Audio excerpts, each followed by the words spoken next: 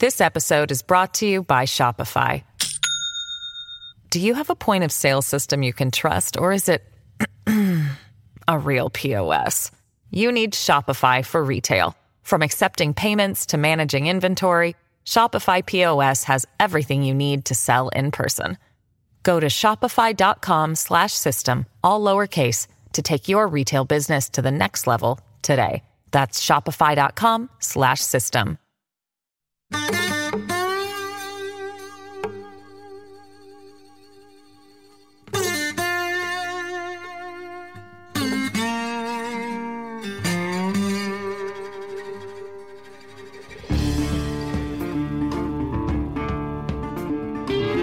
Hey, this is Trey, and thank you for joining us for another Tuesdays with Trey. I do not have a bucket list. I have a bucket hat, which I wear on the golf course in the summertime to escape the searing South Carolina sun, but not a bucket list, not a list of things I want to do or visit or read before I die. If I did have a bucket list, there would be only two things on that list. Number one would be don't die. That would be on my bucket list. Don't die. And number two would be to take my wife to Israel. So last week I did just that. I didn't die, and I took Terry to Israel. And I don't know of any one who is a more authentic believer, more authentic in her faith than Terry is. Of course, she reads the Bible and she attends church and all of that. But more than that, she really tries to live out the teachings of the Bible. So I wanted her to be able to see where Jesus was born and where he lived, and to perform miracles and preach the Sermon on the Mount and the temple remains in the Garden of Gethsemane. And I wanted her to see all of that. So we went, and she got to see all the places that she's read about and heard about and studied over the course of her life. I had been before when I was 17, had a wonderful time, but truth be told, I would not have gone back had it not been for her. So there we are in this historically significant country, home of major world religions, with all of its history and conflict and conquerors, and for believers, the saint of things to come. And Israel is surrounded, as you know, by current, past, or perhaps future adversaries. It's a small country, a nascent democracy. And while I'm there are lots of things happening in this country, in America. It's quite a busy week for all three branches of government. And America is not surrounded by enemies. We are surrounded by oceans. And we have neighbors with whom we have good relations. And yet the United States, at least last week, felt more tumultuous than Israel did. There is the aftermath of the 2020 election. There are the congressional hearings about what happened between the election and the inauguration. There's another election looming this fall. There are major pieces of legislation being hotly debated. And there was the decision in the Dobbs case, which reversed the precedent set by Roe and Casey as it relates to the issue of abortion. And abortion is probably the most hotly debated issue of my lifetime. The polling numbers ebb and flow from time to time, but the country is essentially close to split. For some, it is an issue as fundamental as when life begins and how and when it should be protected by the state. For others, it's an issue of personal autonomy and whether the state can tell you what to do or not to do with your body. And that is the fairest, most apolitical way I can define the issue at bar. Life interest versus liberty interest. And two of the more fundamental precepts that we have in our culture are at issue. And I have witnessed and known people to change their minds on this issue, but I've never seen anyone's opinion change because of debate or argument. Not in my lifetime. I'm not saying it hadn't happened. I'm just saying I hadn't seen it. I've seen people's opinions change, but not because someone argued with them. I've seen people change their perspective based on personal experience. I've seen people change their perspective based on life experience. I've seen people change their perspective based on having children themselves. And I've seen technology change people's perspective, but almost never political debate. And I think the reason for that is multifold, but part of the reason is because we've not had to argue, debate, and persuade one another for a long time in this country.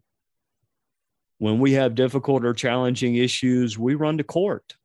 We don't run toward each other. We run to court. We go to court now to pick presidents, or we try to. We go to court on issues of marriage, religion, guns, privacy. We become a nation of court seekers to either establish, ratify, or upend what we like or don't like. So issues surrounding life and when it begins and privacy and autonomy all have been court issues, at least in my lifetime, not issues for legislative bodies or voters. And yet debate and persuasion and argument are at the core of this thing we call democracy. So when I came home from Israel, I read the Dobbs decision, not the result, not an article about it, not a headline about it, but the actual court decision, majority concurring and dissenting. And I did not stop there. I went back and read the decisions in other cases involving the assertion or allegation of constitutional rights either being born into existence or illuminated by a court after centuries of remaining in what they thought was the dark or the shadows. I would encourage you to read the decision in Dobbs for yourself. Yes, it is long. Yes, it is written by lawyers. We're a nation of laws, but not necessarily a nation of lawyers. So I get how painful it can be to read court opinions. Trust me, I had to do it. I had to do it for 3 years, and I've been doing it ever since. But it's a small thing to ask to live in a democracy that we don't rely on letting others read things for us and then summarize them with a headline or a tweet. We do it for ourselves. So I would encourage you to read it. And the core of the issue is best, I think, put this way. You have certain rights laid out for you in the Constitution. There are other rights nearly every Supreme Court justice, no matter their political or jurisprudential orthodoxy, concedes exist, but they're not mentioned in the Constitution. I mean, I'll give you an example. There's no right to marriage mentioned in the Constitution. I mean, if I were to tell you that you don't have the right to marry, you would think, well, you've lost your mind, Trey. Of course I do. But it's not mentioned in the Constitution. Yet, it is considered a fundamental right. There's no right to privacy mentioned in the Constitution. There's no right to self-defense. There are those who read the Second Amendment as having embedded within it a right to self-defense, but it's not mentioned. It's not mentioned that you have the right to pursue education. In fact, somebody can correct me if I'm wrong, the word education is not mentioned in the United States Constitution. It is mentioned in the South Carolina state constitution, but not the U.S. Constitution.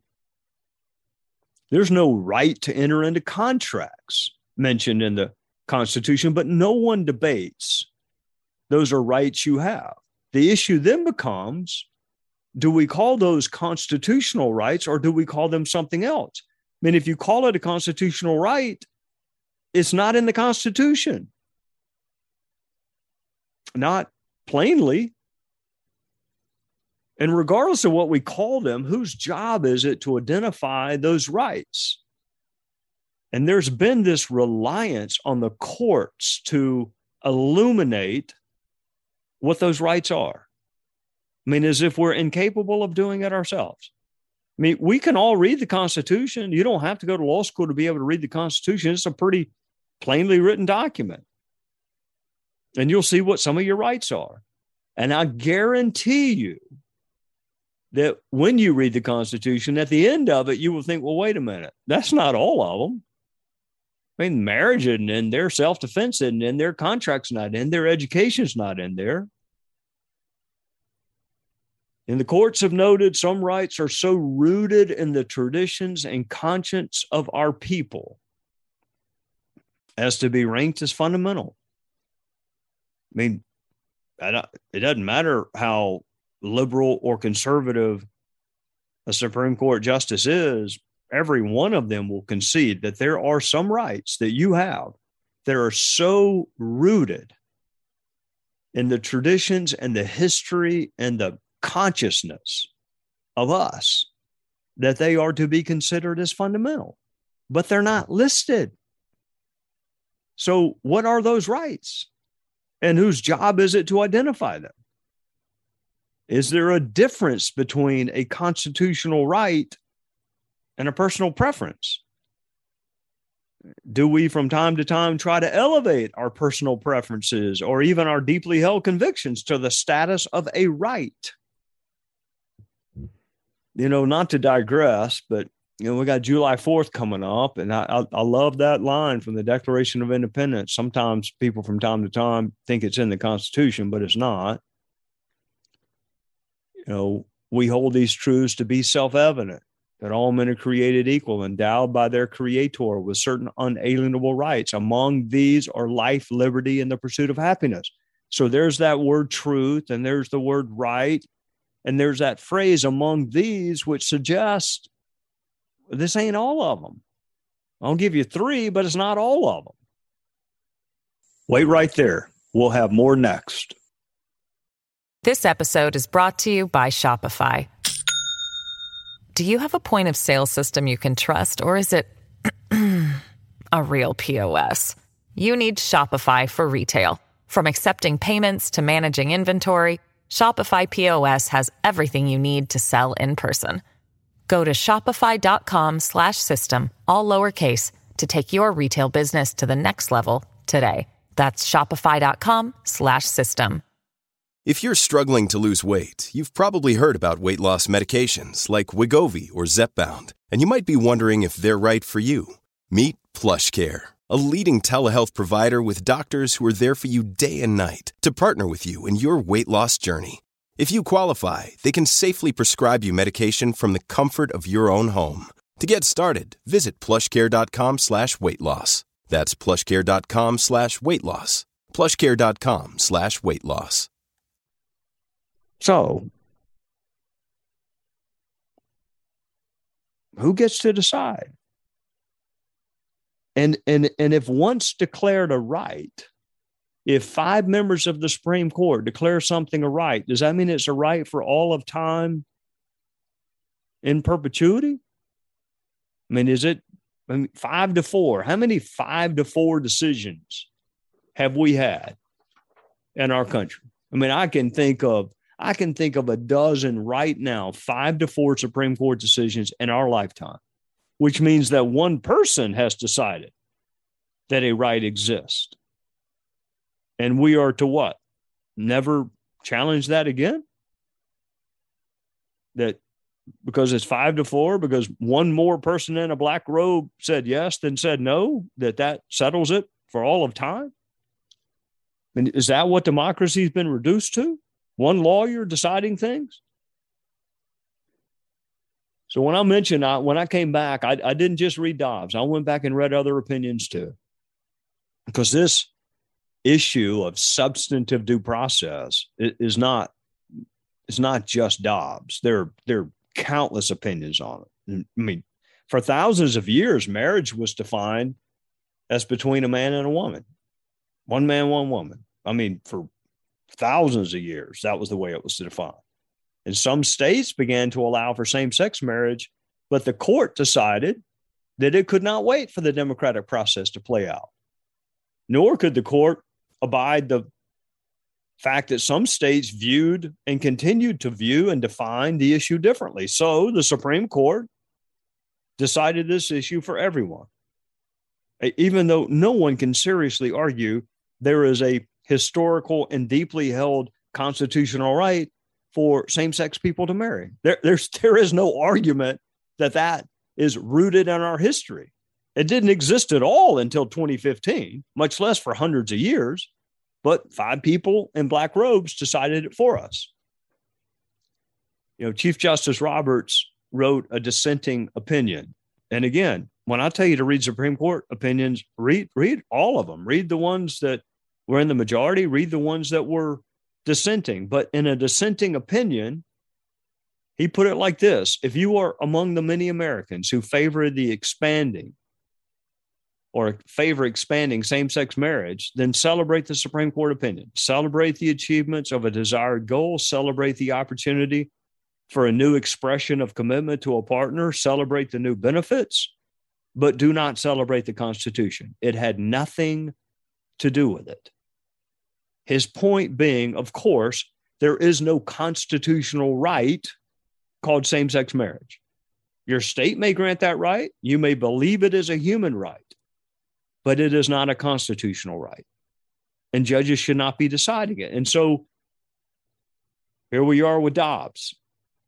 And the courts in Roe and Casey, before Dobbs, decided not only that there's a constitutional right to abortion, but that right is inviolate up until the point of viability. And realizing that was a completely unworkable legal paradigm, the Casey court then changed it to an undue burden test.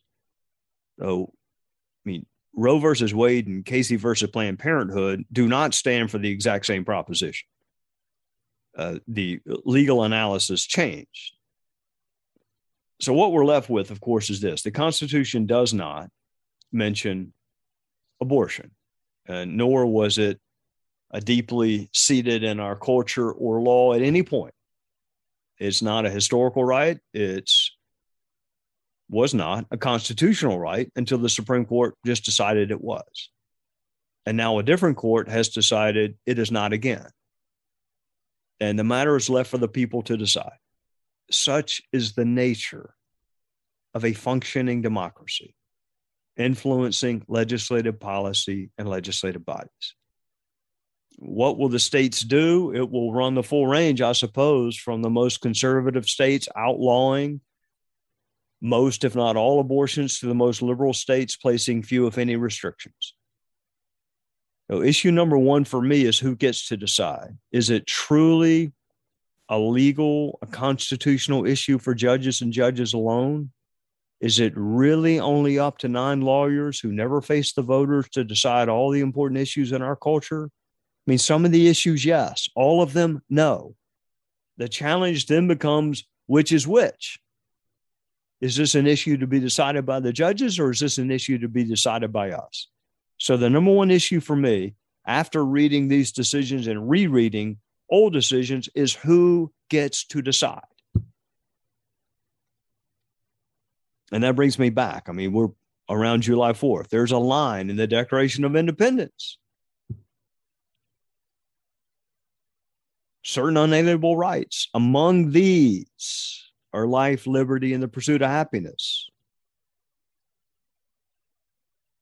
It's a powerful line. It captures the essence of who we want to be. And yet, well over half the country was left out of that. They were left out of that sentence. We hold these truths to be self-evident, that all men are created equal. That leaves out over half the population. It doesn't mention women. And we know that despite those words, they didn't include people of color because they could not participate. And it took a war, and it took constitutional amendments to change that. So right off the bat, we see that even the rights we agree are fundamental require both the courts and the voters to ensure those rights. But what do we make of that phrase, among these? Among these are life, liberty, and the pursuit of happiness. That seems to suggest there are more, that this list is not exhaustive. The list is not full. So who gets to decide what else makes that list? The courts or the people? Dobbs said it was the people, at least on this issue. So if it's the people, are you ready for the debate? Are you ready for the hard work of sorting it all out? No longer will the courts do it. but rather you and I must do it. I prosecuted a case where a young woman became pregnant as a result of a unthinkably horrific rape. I mean, I will not go through the facts other than to say that she was kidnapped, carjacked, and serially raped for hours by two assailants. And the trial judge who presided over that case was then and still is a friend of mine. He's now on the Supreme Court in the state of South Carolina. And we talk, and we were talking just this week. We don't often reminisce about, he was the trial judge and I was the prosecutor in that case. We don't go back in time that often, but we were talking this week. And even though it's been, I guess now nearly 20 years, we both mentioned that case to one another because it impacted us. Now, you decide what that young woman can do in the aftermath of that rape, because yes, she became pregnant as a result of that. Does she carry the pregnancy to term? Are there people that are going to prosecute her if she does not? Can the emergency room give her medicine, including medicine that terminates the conception as a result of the rape? Can she leave South Carolina to go to another state if she doesn't like the law in South Carolina? Those are issues that in the past the court would sort out for us. And now we sort it out. Abortion, privacy, marriage, education, contracts, not mentioned in the Constitution. But life is. Twice, I think, if memory serves, is mentioned in both the 5th and 14th Amendments. So those other words aren't mentioned, but life is. So is the definition of when life begins, the origin of life, is it really going to be left up to the 50 states? Are we really going to have 50 different definitions of when life begins? I mean, depending on which side of the street you live on, your life begins this point or life begins that point. Courts are not supposed to be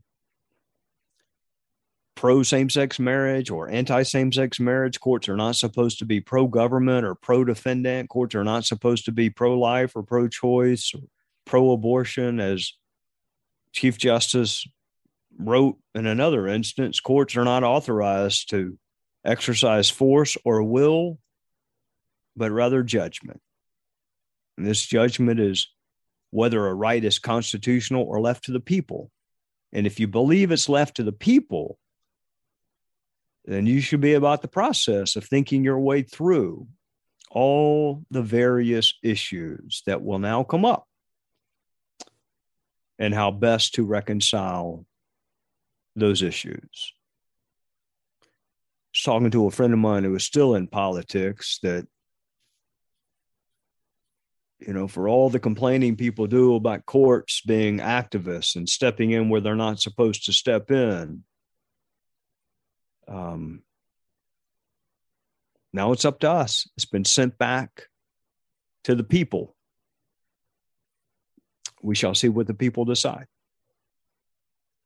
That is a cause for celebration on July the 4th, that we live in a country where we can make these decisions, but it's also a cause for us to reflect on them and think about them and think about the consequences of the decisions that we make as a democratic people and how those decisions impact other people's lives.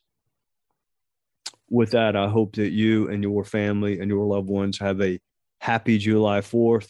Do not kill the messenger, but I would encourage you to not rely on articles or headlines or other people's summaries or analyses. This is a participatory democracy. Lots of people have sacrificed mightily for us. All I'm asking is that you read these decisions for yourself so you can make up your own mind. Thank you for spending another Tuesday with Trey. Please subscribe, rate, or review this podcast on Apple Podcast or at foxnewspodcast.com. You've been listening to the Trey Gowdy Podcast on the Fox News Podcast Network.